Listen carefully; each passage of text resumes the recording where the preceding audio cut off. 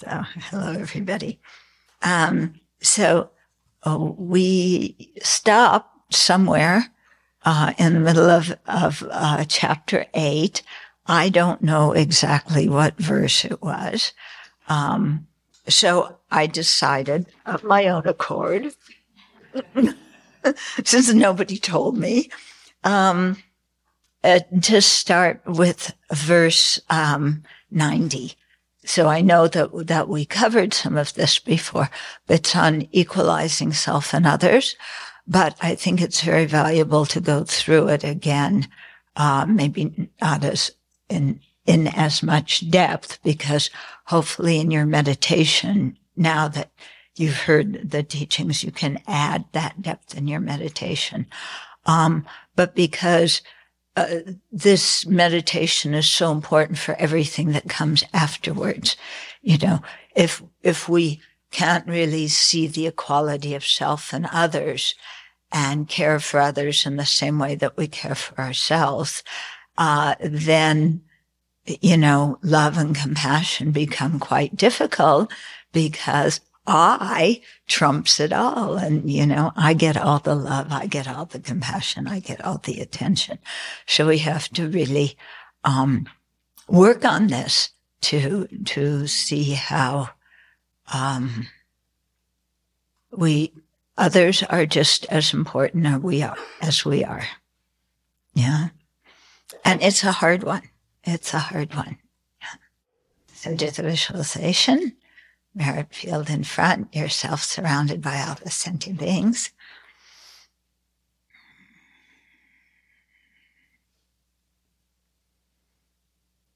And when you're thinking of yourself surrounded by all sentient beings, don't just think of some amorphous blob. Think of individuals and how their wish for happiness is just as intense as yours. And their wish to be free of dukkha is also just as intense as yours. And so to help them attain full awakening, think that you are leading them to take refuge and generate bodhicitta.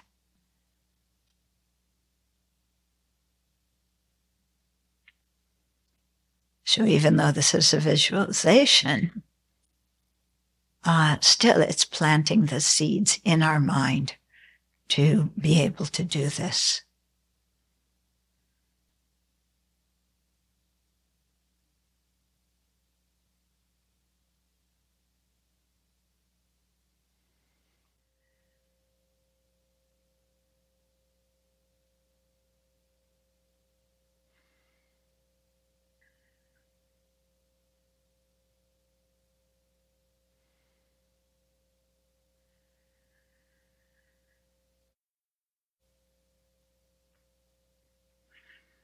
So last Thursday, Geshe Topke was talking about causal dependence. And he spoke mostly in terms of sprouts and seeds, the external causality and the internal causality, the 12 links of dependent arising. But one way to bring this understanding of causality into the method aspect of the path is thinking about our dependence on other sentient beings. And this is how they provide the cooperative conditions for us staying alive.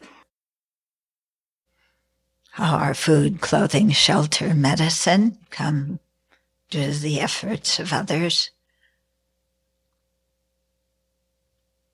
How everything we know comes through the efforts of those who taught us. How everything that we have some skill at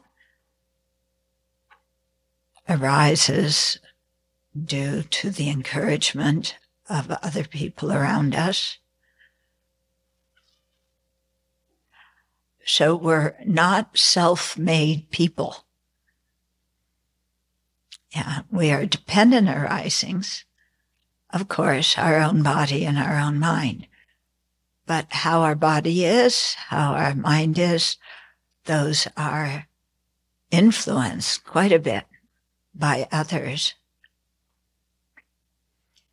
And so in this way, thinking about the dependence on others, have a sense of appreciation for everything they've done, instead of blaming them for our problems. Cultivate an awareness of all they have done for us in our lives, and have that a sense of appreciation and fondness for them. So take a few minutes and think about this, create that motivation, and then generate it upwards to become bodhicitta.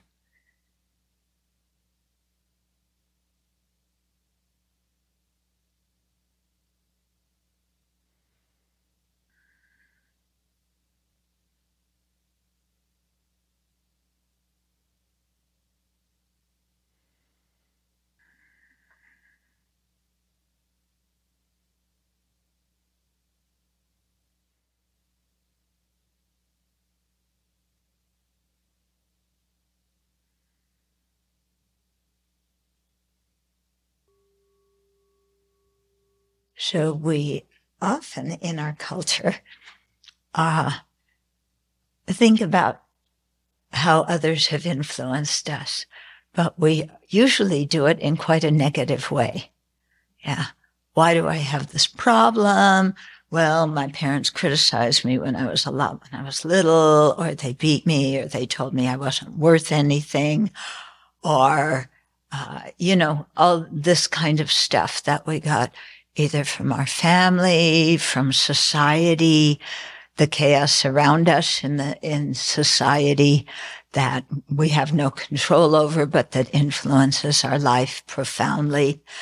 And we may dwell on those things and say, oh, yes, other sentient beings influence me, and they're what makes me so crazy. Actually, we wouldn't be made crazy if we didn't have the afflictions. It's our afflictions that are making us crazy.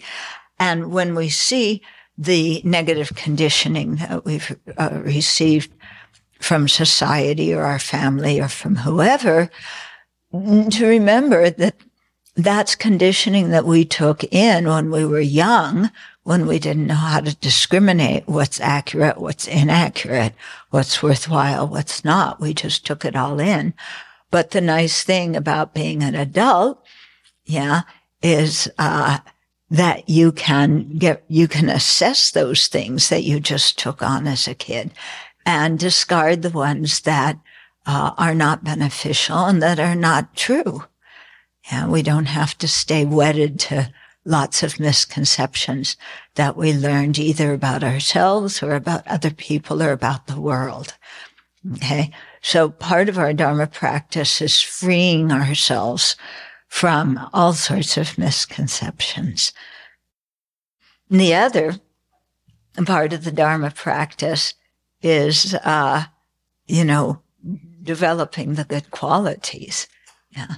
And so here, as I said before, one way to bring the idea of dependent arising into the method side of the path is to see how much we've depended on others and how much their benefit has helped us become who we are today. And in that way, even when you see the unfortunate things that have happened to you in your life or the messes you made that you're tempted to blame it on other people, then to just see that, because other people did these things, it also gave me a chance to develop understanding of the Dharma. I wouldn't understand the disadvantages of anger if I didn't have people, if there weren't people who harmed me. That's why Shantideva says we should appreciate our enemies. Yeah, because who else are we going to practice patience with and have fortitude for? So, learning to really feel ourselves as a part of the whole of sentient beings and how they influence us and we influence them. But each of us also have our own ability to think clearly, hopefully, and decide what to believe and what not to believe. And if we're not thinking clearly, then for sure we're going to find ourselves in a lot of messes. And when you're in a mess, that's a hint, if you haven't gotten it already, that there was some distorted thinking and some disturbing emotions in there. Okay? We usually think when we're in a mess, or we're very emotional, somebody else's fault. They did it. But, if we didn't have the seeds of those afflictions, and if we didn't believe all these wrong conceptions, then these things wouldn't affect us. So it's tempting to want to change other people, but it's really ourselves we need to change. And I say this because when I give Dharma talks in different places, so often the question is, people raise their hand, well, my friend has a real problem with anger. How can I help him get over his anger? My sibling has a real problem with attachment. How can I help them not be so attached? Yeah. Oh, my parent worries so much. They're so anxious. How can I help them not be so anxious? All these good intentions to change other people. Yeah. So that they become what we want them to be. Yeah. But whose anger, whose attachment, whose anxiety is the real problem? This one. Yeah, this one. Yeah, I was thinking the other day about when we do the mandala offering, what we usually just chant while our mind's thinking something else. You know that? Yeah. So I was thinking about it, and we're creating a Buddha land and saying, offering that to the Buddha, but we're also imagining all sentient beings enjoying this Buddha land. And so it made me think, after how many decades of reciting this prayer every day, that creating a good environment is my responsibility of not just visualizing a Buddha land and offering it to the Buddha, and then just tromping through my life, not caring how I influence others or do anything. But it's my job in my daily life to create a good environment for sentient beings to live in. Maybe I can't do the whole Buddha land, but I can contribute something to the happiness of others. Okay. So you start with simple things, throwing your trash away, making your bed, cleaning the bathroom out.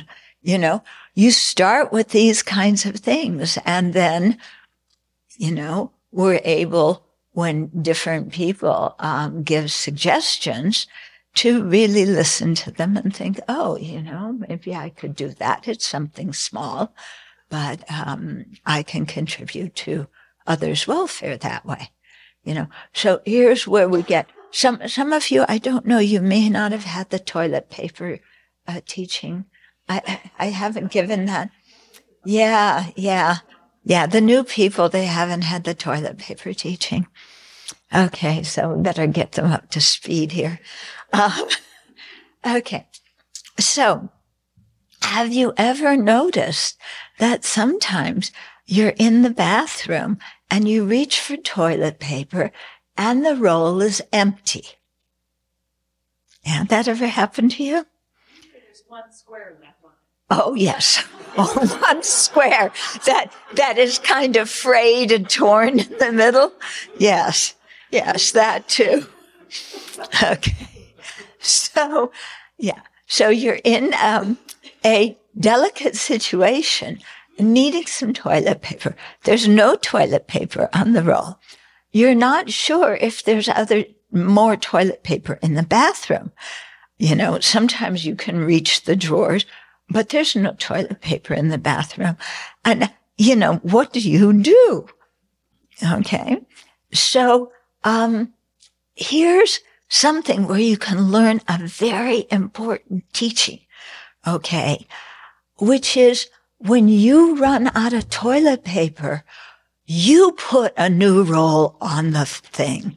Or when there's 1 or 2 squares left, you put the new roll on the toilet paper holder to save everybody else from being in that situation. Okay. Now, it sounds like something really dumb, but it's important, isn't it? I mean, have all of you been in that situation of, yeah? So, you know, think of the person who comes after you. Do something simple that brings some happiness to others and prevents them from suffering. Yeah? So you start with simple things. Everybody laughs at this, but it's true. If we can't do the simple things, yeah, how are we going to do the complicated ones? You know, we generate bodhicitta. I'm going to lead all sentient beings to enlightenment. Yeah, but I am not going to put a new roll of toilet paper. You know. Yeah. Or I'm not going to wash their dirty cup or whatever it is. Okay. So we have to somehow get our aspirations and our actions in line, in harmony with each other. Okay. Okay. And here I want to share something. I'm not sure. I can't remember who wrote this, but if it was someone here or somebody somewhere else who sent it to me. But anyway, somebody was talking about how, you know, in doing the retreat, they were seeing all their stories. Yeah. And how the stories are all about me, aren't they? Yeah. And so, they said I was able to clearly see the stories that my mind creates and how they inevitably intensify something, how they inevitably cause pain or pleasure. And on some occasions, I was able to just drop the story, especially when it was painful. Okay. Sometimes just the pain of the story helps us drop it. Sometimes the pain of the story, we just go round and around more and more and more and more and more and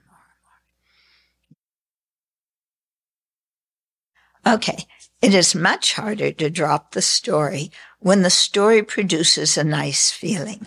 You know, when you're caught in the middle of your daydream with, you know, Buddha boy and you're on the beach and, you know, the whole 9 yards. Okay. And then the thought occurred to that person, you know,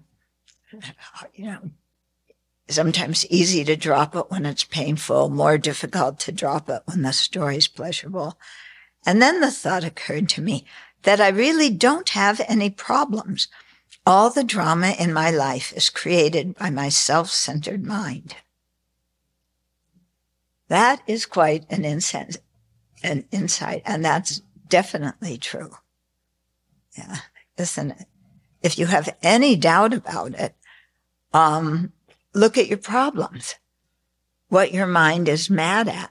how you feel that, you're entitled to have so much more than you have, but you aren't getting it, and society isn't fulfilling their job towards you. Yeah.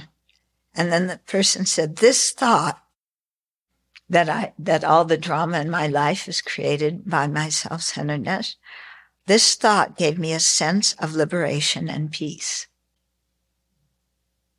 Nice, huh? When you realize, hey, it's my mind creating this mess, then you realize there's something you can do about it. Yeah. If it's all other people, yeah, then what can we do? Okay. I was reading something recently, kind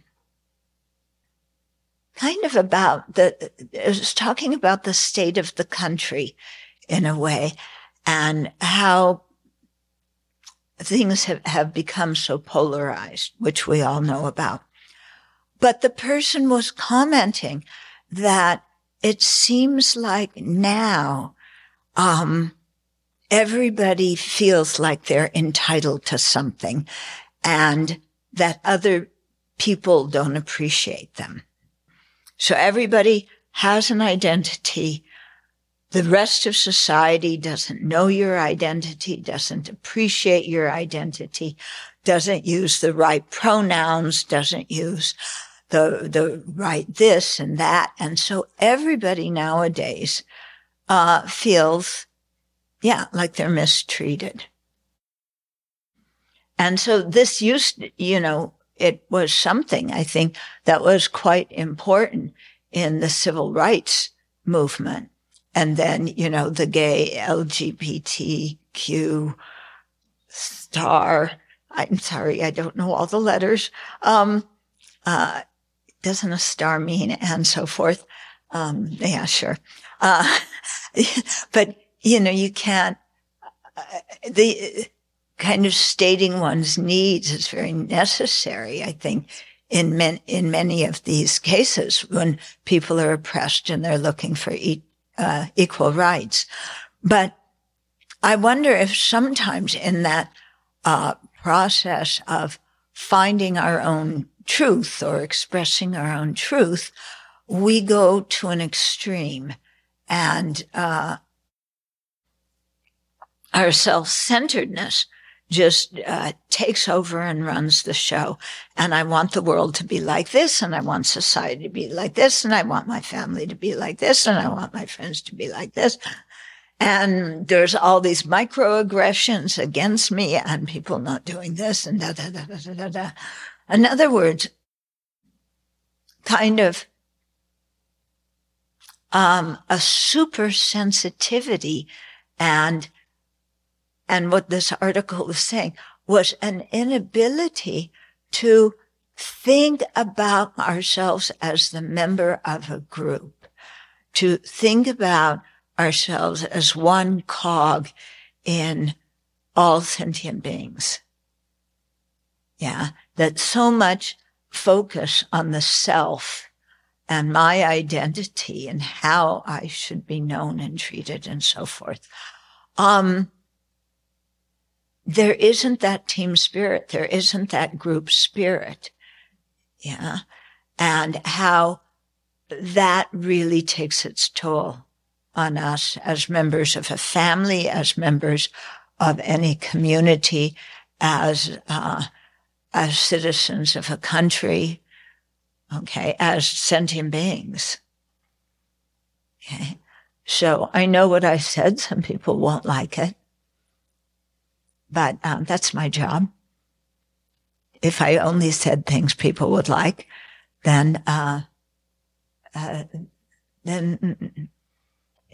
we'd all be watching cartoons. Yeah. I mean, do you come to Dharma teachings to hear things you like, or do you come to Dharma teachings to hear things that will help you become a better person and practice the path? Okay. So you know that I hit hard on this thing of identities. And one reason I hit hard on it is because I can see how much that has caused suffering in my life. I was just tying that together with something else you said earlier. How, to me, it seems like when I have a really strong identity about something, it goes to the negative, goes overboard. Then actually what's happening is a lot of self-centeredness comes in. And one thing you pointed out a long time ago that I examined and found to be true is that when something was unfair, when I thought something was unfair and I got upset because something was unfair, the only time I ever get upset is when it has to do with me. Yeah. When it had to do with anybody else, I didn't get upset. It might not be fair, but I didn't really get upset about it. Yeah. So that was a big lesson about, making the I too big, the self-centered thought, and also a strong identity. I mean, you need to have a certain kind of identity. There's a function for it, but it can go overboard to a place where it's detrimental. Yeah. Yeah. Okay. So this goes right into equalizing selves and others, equalizing and exchanging self with others. Because the first verse on that topic that Shantideva says, verse 90 says, first of all, I should make an effort to meditate upon the equality between self and others. I should protect all beings as I do myself, because we are all equal in wanting pleasure and not wanting pain. Okay. So this verse is something obvious, isn't it? I mean, I think everybody knew that. Didn't you know that? Yeah. You probably knew it, but maybe you didn't think about it very much. Okay. Yeah. It's like, oh yeah. Yeah. Cause, you grew up, everybody is created equal. Well, I don't know how true that is. And I don't know who did the creation. And we have a whole refutation for that one. Okay. But,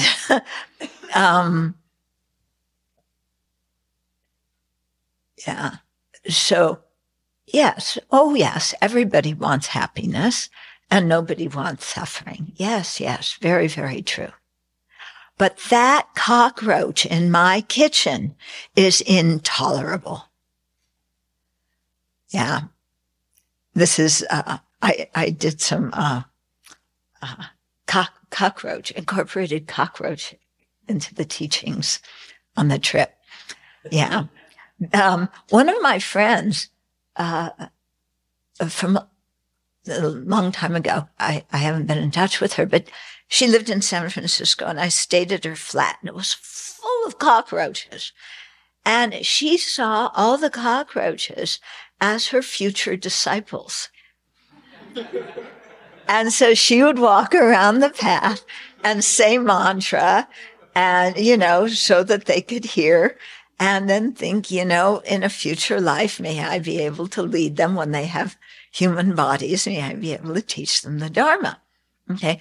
So she was not disturbed at all by these cockroaches. I mean, of course, she probably wouldn't mind if they, went somewhere else, but they didn't drive her crazy. Okay. Then other people see a cockroach. I won't mention names. Will you? Do you know anybody? Yeah. Yeah. Yeah. Yeah.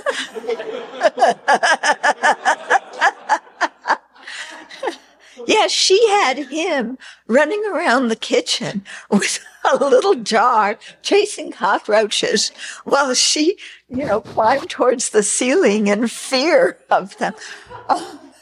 So I had to remind people that the cockroaches are afraid of human beings. Yeah. We see a cockroach. Why do we go, ugh? I mean, the cockroach isn't doing anything to us. Yeah. But they're terrified of us because if we're not mindful of where we're stepping, like that, we squish them without any warning. Yeah. So here's the poor cockroach in danger for their life, running around when we turn the light on. Yeah. They're the ones who are suffering. Why are we terrified of them? Yeah. Think about it. Think about it. They're the ones who are in danger and afraid. And yet the self-centeredness is, yeah. And then, cockroach is one example. Okay. The big spiders in India is another example. I mean, the really big ones. Yeah. Some of you ain't seen nothing. Yeah. The big ones, that like, there are so many legs and agile that they just kind of embrace everything. Yeah. And you're afraid that they're going to embrace your head. Yeah. One of my friends was telling me that his uncle had died some time ago, and or just recently, and he had been very close to his uncle, and so it was quite sad for him when his uncle died. And he was living in Dharamsala at the time. And, he saw one of these huge spiders, and normally he's like, "Nyeh." And then he thought, oh, maybe that's the rebirth of my uncle. And he said when he thought that, he stopped being afraid of the spider. Yeah. And he realized, oh, that spider is a living being. It has feelings. It wants happiness. It doesn't want to suffer. Yeah. It could have been in a previous life somebody I was very fond of and close to, who, because of their karma, is now in this kind of body. Yeah.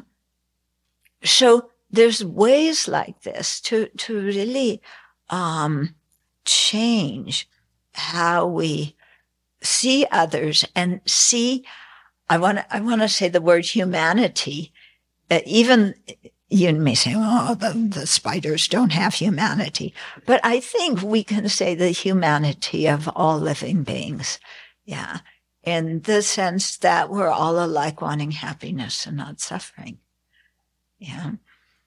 And we hold ourselves so often above others, like, oh, I would never do that.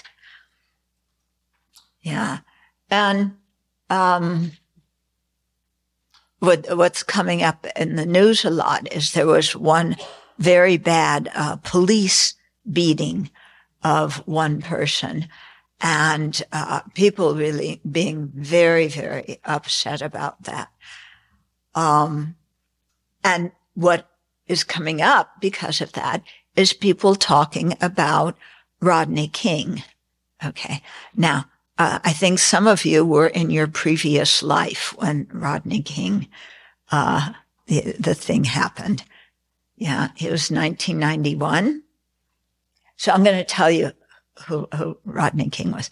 Okay. So he was one black man who was, I don't know what he did, but the police started chasing him. Anybody remembered why? Huh? Reckless driving. Yeah. Okay. So reckless driving. It's not good, but it's not heinous. Okay. Anyway, they started chasing him, and this happened in Southern California, and they're going this way and that way on the highway, and da-da-da-da-da. They finally stopped his car. The cops got out. Rodney King was black. The cops were white. They beat him to a pulp. Okay. And everybody was just incensed about this, how the cops could beat somebody, like this. And then after that, there were protests in the black community in Los Angeles, and the Korean community lived not far from the black community, so they got involved in that, and some of their stores were being smashed, and then they were rioting. Everything was a mess in Los Angeles, which is, if you're from LA, that's kind of the usual state of LA. But anybody else here from the LA area besides me? Oh, lucky you. So, yeah.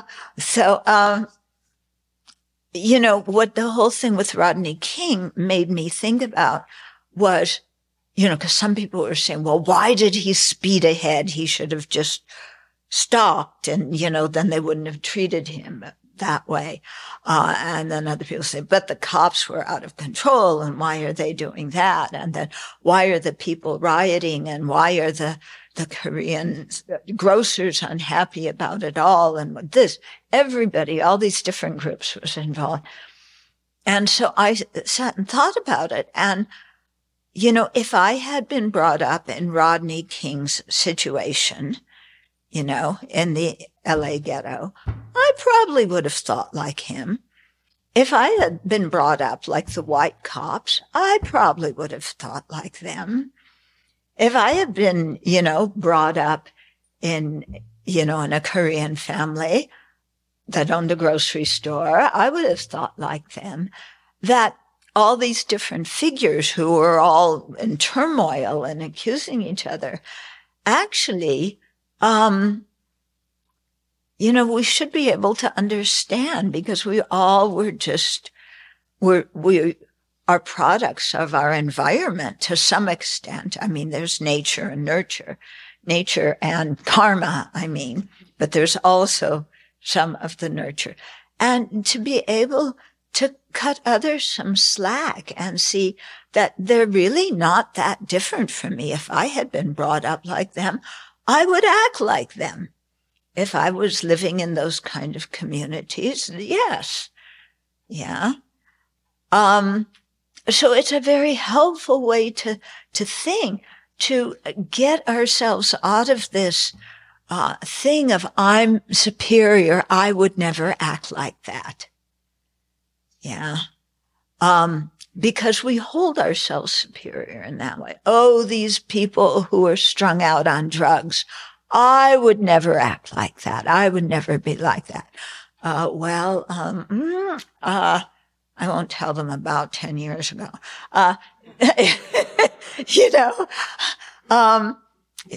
But we're always, putting ourselves, I would never do like that, What Putin's doing, it's terrible, it's awful. I would never do like that. What Trump's doing, I would never do like that. Yeah. What he's doing. Yeah. But imagine you were born in Trump's family, or you were born in Putin's family, and your path to success was joining the KBG.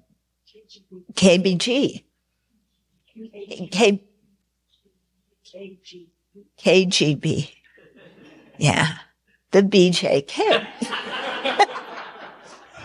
Anyway, you would have saw that as your path to success. Yeah. Your path to being worthwhile, to helping society. Yeah. And, so we sentient beings, the conspiracy theories are not just outside of ourselves. We dream up our own conspiracy theories about our own life. Yeah. And how this wasn't fair and that wasn't fair, and on and on and on. And this person's out to get me and that person's out to get me.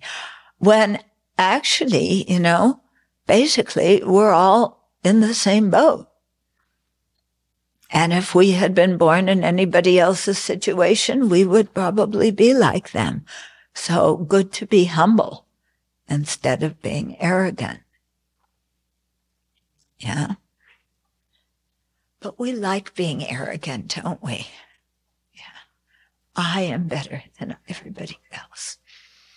Yes, we all want happiness and we all don't want suffering equally, but I am better than everybody.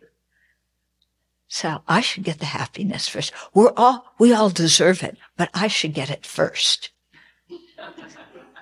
Yeah. And then other people can have it. They deserve some happiness, but first me. Right? Okay. So, let's talk a little bit more, review some more of this, a meditation about equalizing, self and others. You may remember it had how many points? 9. Divided into how many sections? 3. Okay. And so the first section is talking about conventional truth, in relationship to others. Okay. So what was the first point of that to contemplate?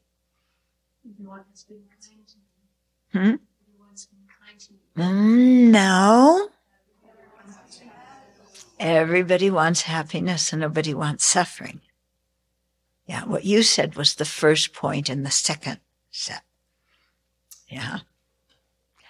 So, to just sit and think about that and go through, yes, you can start with family members or people you like. It's easier. Yes, they want happiness. They're equal to me in wanting happiness, not wanting suffering. Yeah. And then spread to other people. Again, do it with individuals. Think of strangers. Now you're going to go, well, strangers are strangers. I don't know of them, so how can I think about them? Think about the people at the checkout counters. Okay. Think about the people when you call the airlines on the other end of the phone. Just people you don't know. The dogs, when you walk down the road, our neighbors. And just spread it out to neighbors and really see they want happiness. They don't want suffering. And then do the same for people we don't get along with. Why are they doing what they're doing? It's because they're just trying to be happy. Yeah. And I use Trump as an example of this because it's so evident, that this guy is he's miserable and he's trying to be happy. Yeah. And so to think, you want to wish them happiness, but you don't have to wish them that they get what they want. Because what people often think is going to bring them happiness is not going to bring them happiness. It's going to bring them a lot of problems. Yeah. So, like somebody who thinks, oh, I want to have revenge on somebody else. Well, yeah, you don't want to say, oh, they want that, so I want them to be happy. May they take their revenge. God bless them. No. Okay. We don't think of wishing them happiness that they can take their revenge. Because they're just creating non-virtue. But wouldn't it be wonderful? The happiness we wish them is that they didn't have a grudge to start with. Okay. So these people, wouldn't it be wonderful if they didn't have a grudge? Yeah. People that who are bitter, wouldn't it be nice if they weren't bitter? If they could actually appreciate what they had in their lives and the people around them. Okay. So, when you're wishing them happiness, it's not just external thing. It's wishing them a change in their own mind so that they can, be happy and create the cause of happiness for themselves. Okay. Yeah. When I do this specifically for people I don't get along with, things like, oh, I wish they weren't bitter, I can see that part of my mind is saying, because they drive me nuts with their bitterness. So what advice do you have for keeping this not so self-centered? Because I see that I always fall to the self-centeredness anyways. Okay. Okay. It's the thing of sometimes saying to ourselves, what I feel has to be put aside. It's not the issue right now. It's like when you're doing NVC and you're having an intense discussion with somebody and they're just downloading on you and you want okay, hey, it's my time. I want to say something too. I have needs here. I have feelings here. I want to say something. And you want to interrupt because your feelings and needs are important. And that's the exact way to make the situation worse. Okay. So at those times in NVC, what you do, NVC is nonviolent communication. What you do is you say, okay, I have feelings and needs, but I'm putting them aside right now because they are not the important thing. Right now, what the issue is being able to listen to and empathize with this person and see their side of the story. So in the same way, when, instead of dwelling on the thought of they drive me crazy, think of them having this different mental state and think of them acting and speaking with, they're no longer acting and speaking with bitterness, but with happiness. And imagine them being like that. And then what's amazing is they feel, you imagine this person who used to be so miserable. Now you're seeing them smiling, and then you yourself feel good. So it actually transforms your own unhappiness without even trying to. Yeah. Okay. So, everybody wants happiness. Nobody wants suffering. That's all equal. That's the first point. Yeah. The second point was, if there are, which one is the second point? The beggars? Yes. The second one is the beggars. The patience is the third. So the second point is the beggars. You see, beggars, and they all want something different, but they all want happiness, and they think that, whatever is they're wanting is going to bring them happiness. So it's not fair, that you wish some of the beggars happiness, but not others. Of course, you may not have something to give all of them, but at least in the mind to have a wish that wishes all of them happiness. Okay, so I have to detour a little bit and tell you another story from our trip. Okay, so there was a group of Singaporeans who came with us to India, and these people are totally amazing. They wanted to give like a big dana offering to a lot of the beggars in Bodh Gaya, and there were a lot of them. And so they went, there was one, man who's the brother of a friend of mine who lives in Bodh Gaya, who took them someplace to be able to buy the goods and things. They were getting food to be able to give people. And as that was happening, they started getting crowded around because the beggars saw them. Okay.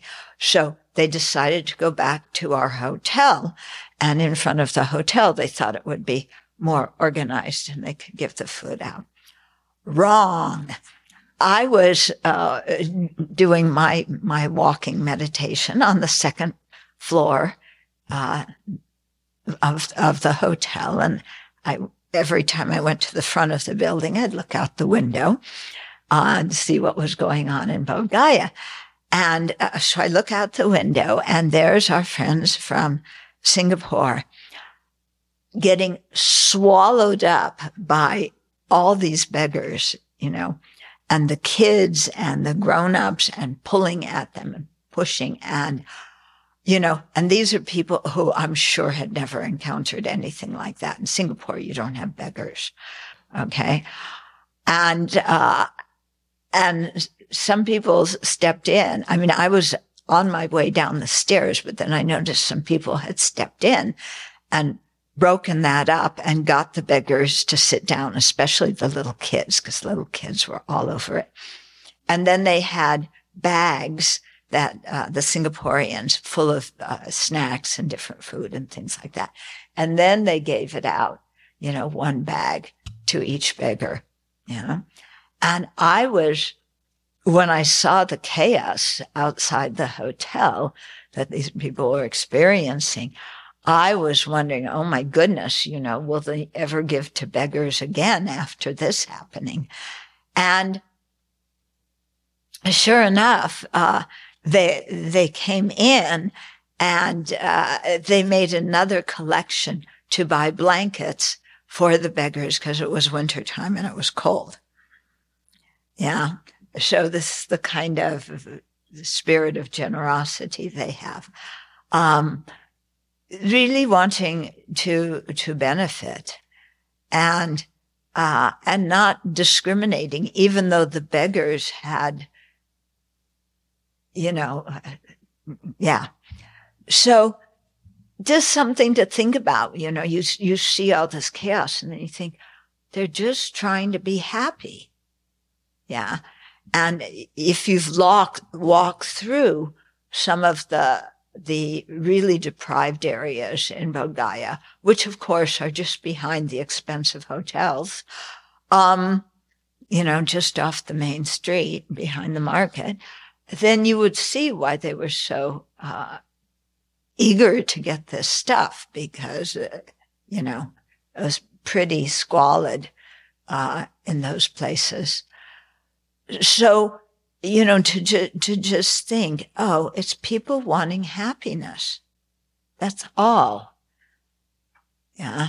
And wishing them happiness. And the way Geshe Topke suggested 2 days ago, when we encounter people who have different opinions than us, instead of, you're wrong, you're crazy, you're believing in QAnon, to just say, oh, it's a person with a different opinion than me.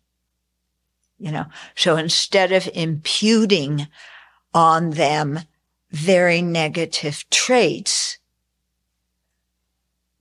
to just say they have different opinions than me. Instead of they're stupid, they're crazy, they're going to bring back around, they're deplorable, they're going to bring back about the ruin of the country, blah, blah, blah. Okay, they're just people who have a different opinion. Of course, my opinion is right.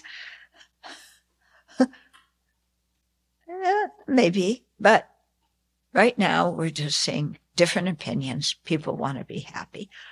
Yeah. And then trying to do some research. Why do people have those opinions? Yeah. Why do they believe QAnon? What makes somebody believe QAnon? Yeah, it's an interesting question. You may have friends or relatives who are QAnon followers. Okay?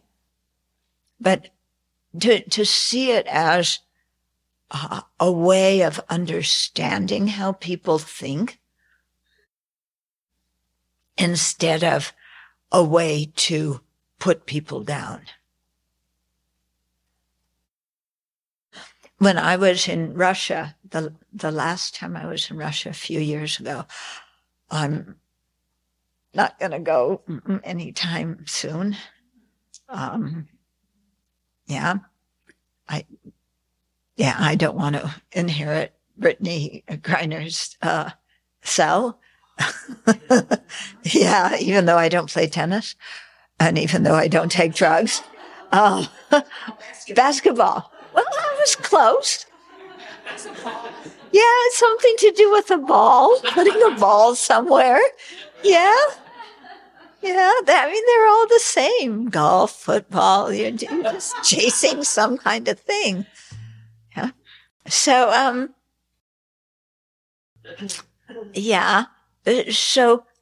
anyway, the last time I was in Russia, there was a new thought among some of the people about Stalin and how it was the good old days under Stalin. I heard this. I studied Russian history in college, and I was like, you guys, 20 million people were killed under Stalin. 20 million Russians were killed under Stalin. Yeah, their own people. Yeah. And you're saying Stalin was good?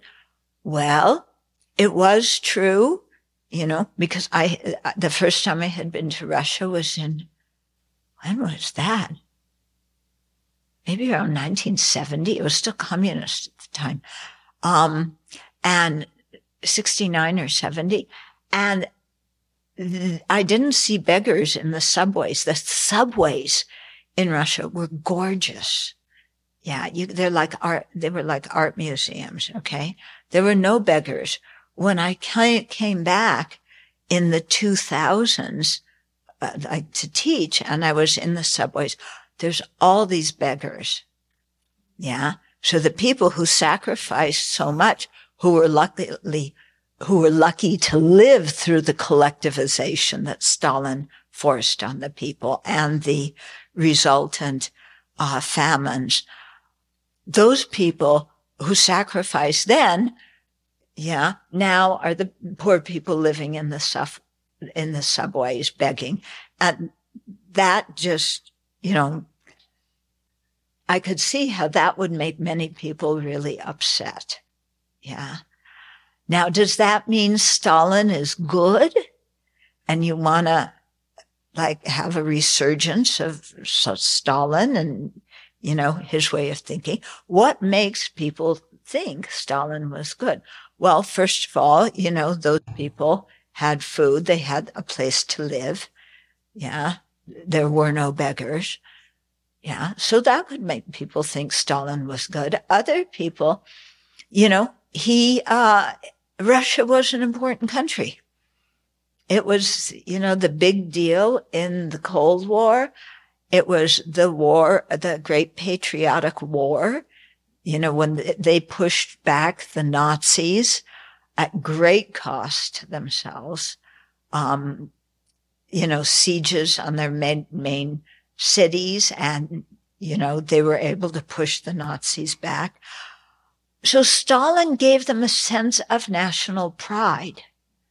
We were important. Look what we did. We won World War II. We are a major power. The U.S. is afraid of us. We have a big military and a big industry, and we're a rich country. Consumer-wise, they were poor, but in terms of military and industrial, we're rich. Look what Stalin did for us. Much better than the way we are now.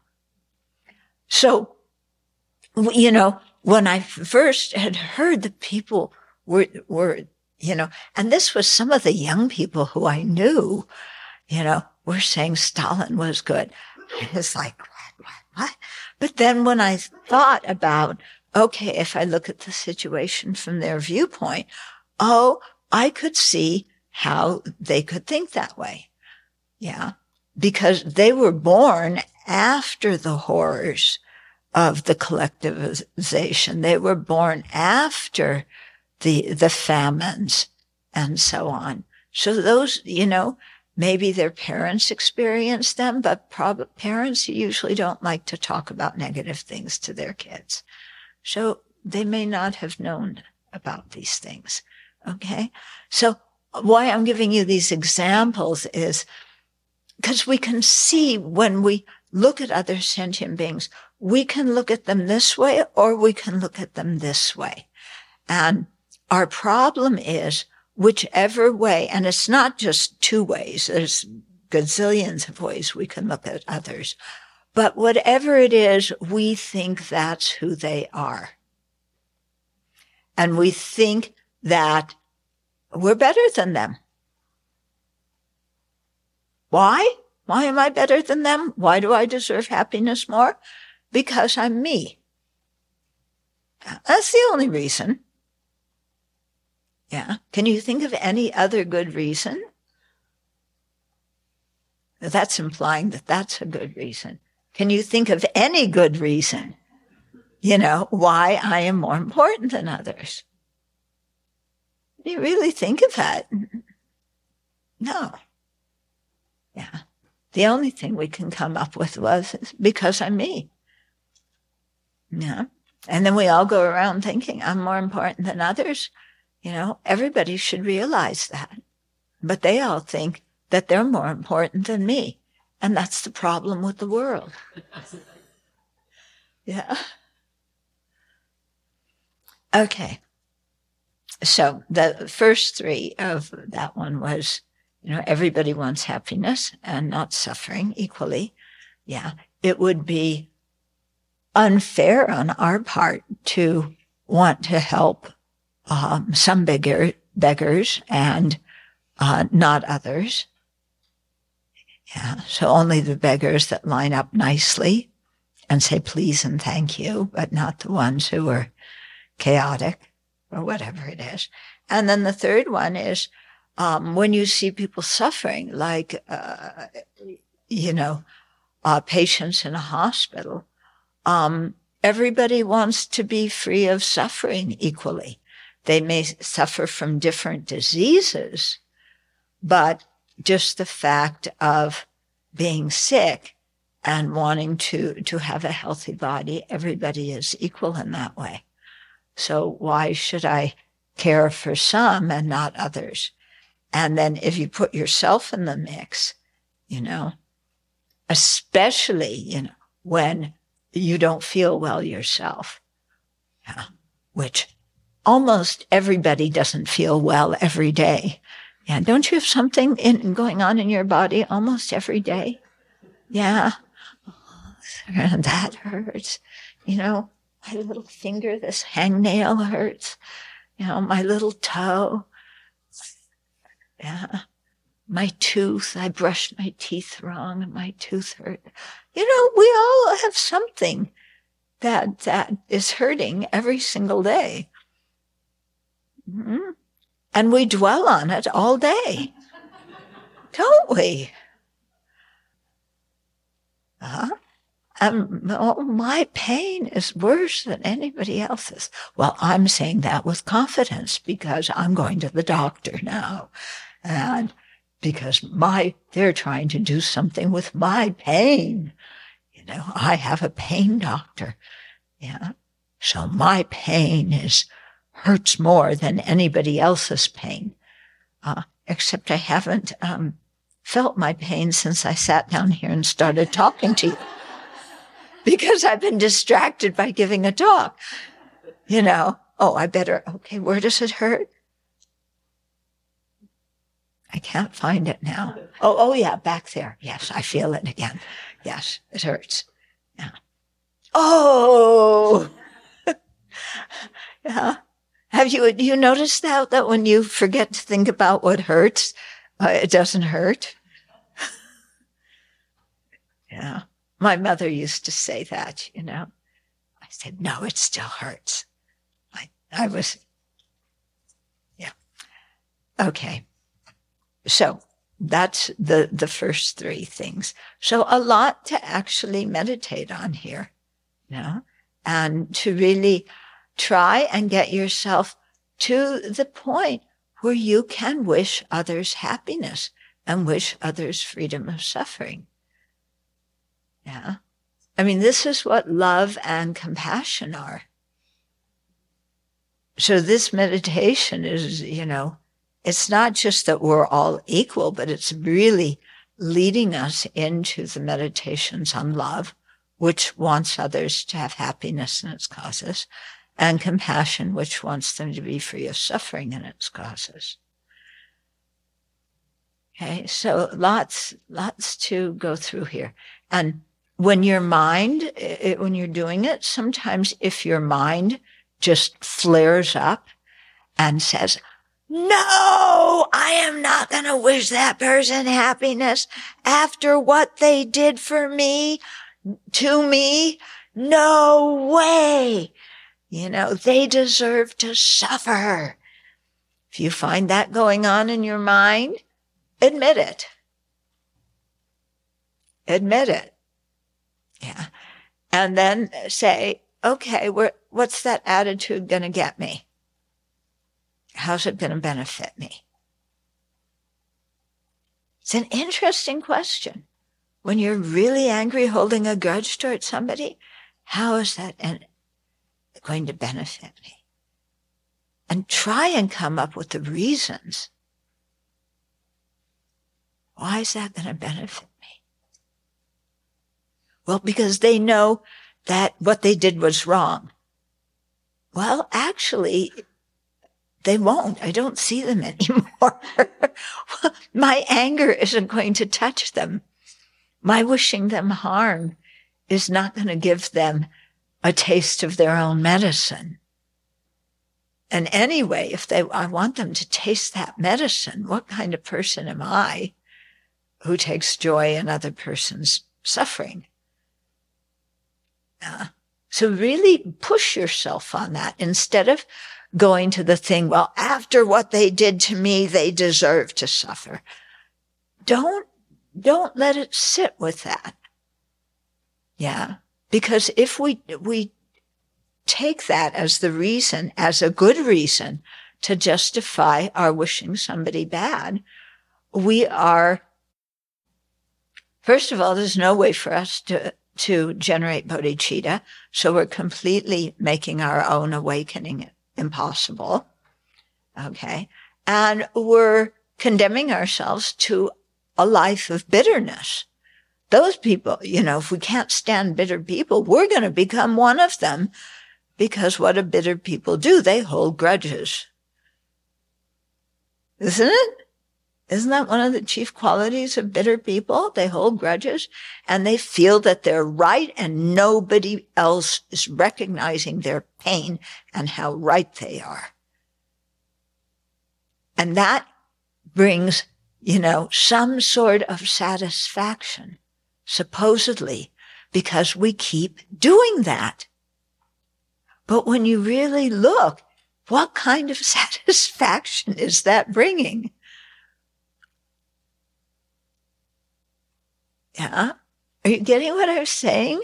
The satisfaction of now, they're getting what they deserve. And now they will realize, they will repent, what they did to me. Finally. Yeah, because my problem is their fault. And now they will realize what they did was awful. Of course, my karma had nothing to do with it. But, it's all their fault. Now they will realize it and they will feel so much shame and repentance. And now I will know that I was right all along.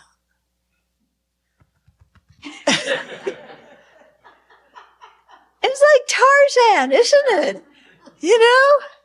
Oh. And then you stop and say, and how does that make me happy? Yeah. Holding on to that way of viewing myself. I am a victim. Others don't appreciate me. Holding on to others. They are so selfish. They don't realize how much they harm. My goodness, it's exhausting. Yeah. So push, it's quite interesting to have those kind of conversations with your afflictions.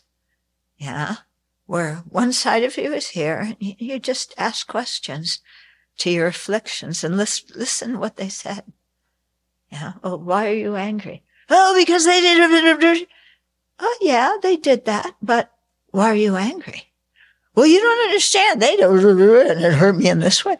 Well, yeah, that hurt you, but why are you angry? And we've never thought to think about, why do I get angry when I feel hurt? Yeah, we just take it as, well, that's what I'm supposed to do. I'm hurt. I'm supposed to be angry. If I'm not angry, then people are walking all over me. Yeah, so the only way to respond is to be angry. Yeah. Well, that's a reason, but is it a very good reason? Yeah, it's not, is it? So it's good to keep asking yourself, okay, yeah, that happened. Yeah, you're hurt. Yeah. That was unfair. That wasn't very nice. Yeah. But why are you angry about it?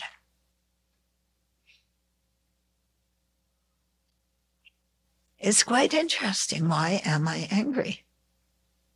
I've never really thought about it.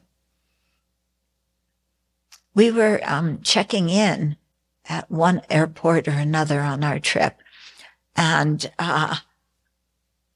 there was one family with a little toddler. The toddler was he was little, and he was just learning to walk. Okay, so he's kind of walking in the airport, taking a few steps, and then he goes kerplunk and he falls head first, So, I'm looking on and I'm thinking, oh, that kid is gonna scream. Well, Mom and Dad just, picked him up, put him on his feet. They didn't make a big deal about it. They didn't, oh, poor baby, are you hurt? Make bad to the floor, it hurt you.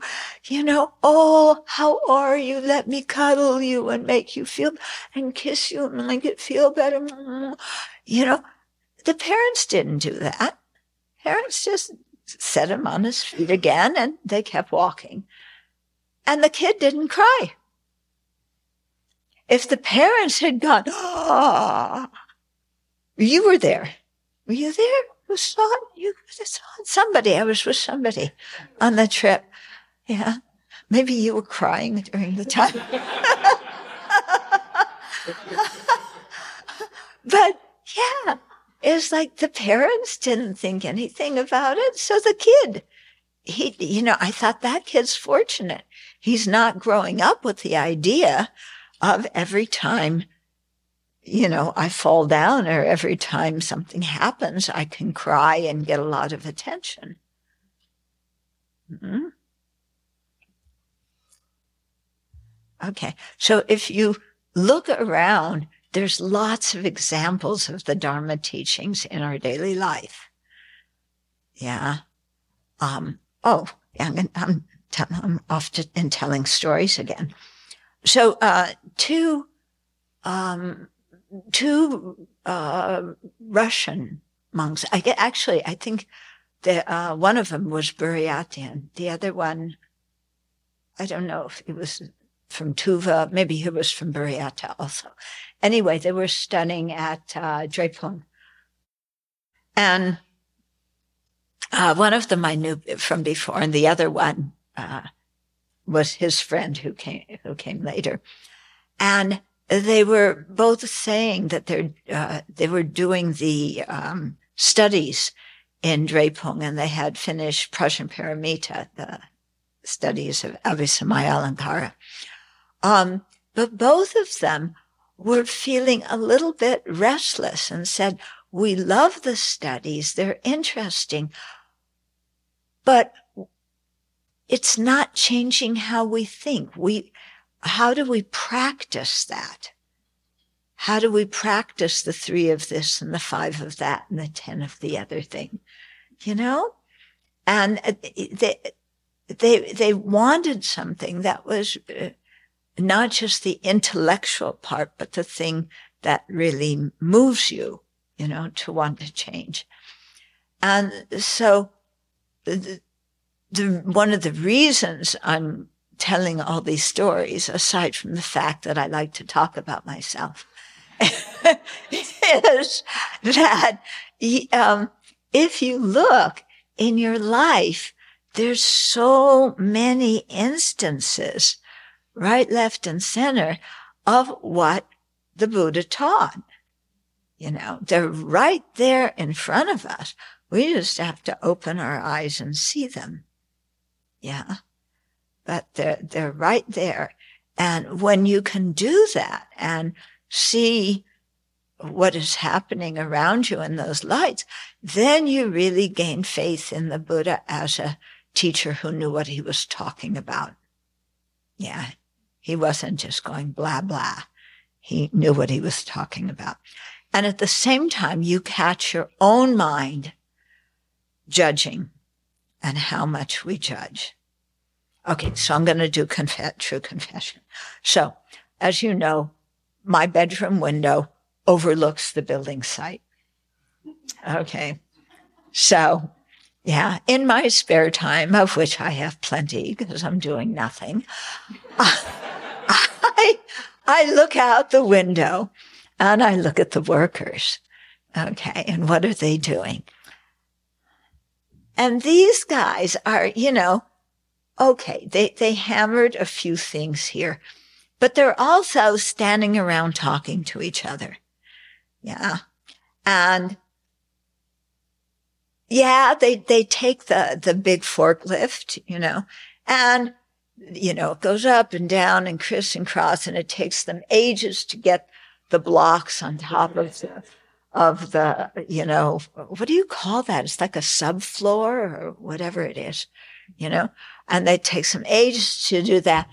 But, while one guy's futzing around with that, with the forklift, everybody else hanging around, piddling a little bit with some Foswell. Why is it taking some Foswell so long?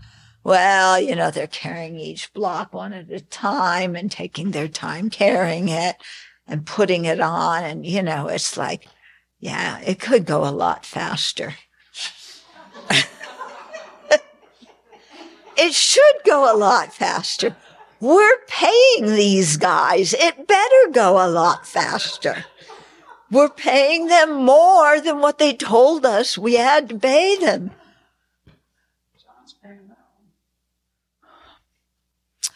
And these guys are just, okay, it's cold, but if you work faster, you'll be warm. Okay. And then, so, I'm looking out the window. Then I bump into her. Okay. Chief, what officer are you? Chief, yeah. No, you know something. What? They're not here today. You think they're listening? I would be delighted if they were listening to my Dharma talks. Yeah? But anyway, I bump into Venerable Ho-Ho here, and because she's walking out to talk to them. And she says, oh, it's so cold out. They're working out in the cold all day long, and in the snow. And, I wish we could give them some hot tea. And, she has so much compassion for these guys working in the snow with this equipment. What are you talking about? So she's just kind of like splashing cold water on my face because my whole dialogue about, how nothing is happening and it should be going better, she's seeing the situation in a totally different way. As here are other sentient beings who are kind enough, to work out in sub-freezing, temperatures to build the Buddha Hall. And she's very grateful to them. And I'm, well, you know me. Okay. So, excellent. Just these situations happen in your daily life. And it's like, oh, look at how I'm thinking. Yeah. Is how I'm thinking in line with what the Buddha said? Is it something that I should practice on the path or something I should abandon on the path? Well, in my case, it's usually something to abandon on the path. Okay. So, chill out. Yeah. Chill out, children. Yeah. Just chill out. Yeah. Why don't you thank them? Well, I do thank them. I gave her a box of, what was it? Chocolate covered mints. Yeah. Chocolate covered mints to give to the guys. Yeah, I didn't eat them myself, and I love them. Yeah. Hint.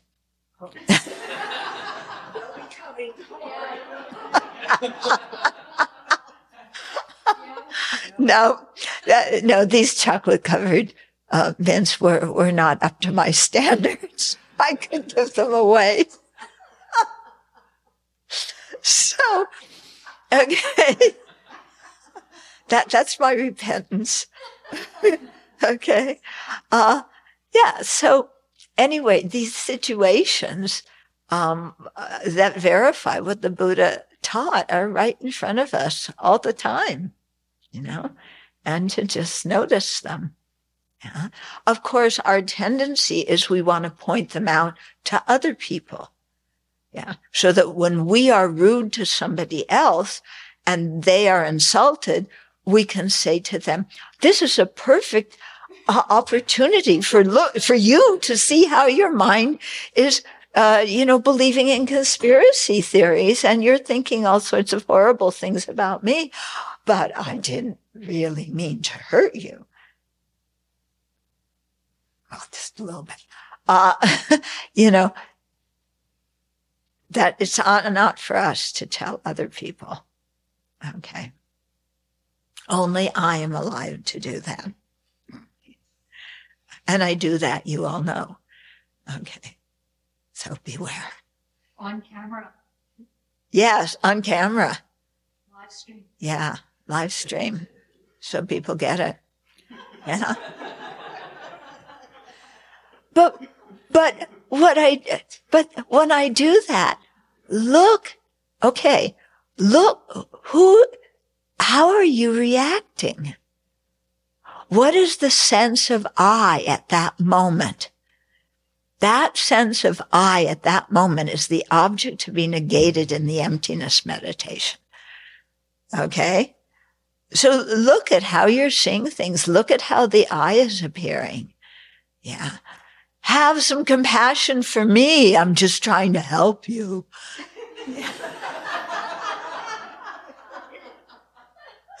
Okay. Yeah. But look, and, these examples of the teachings are everywhere. Okay. So we're going to dedicate.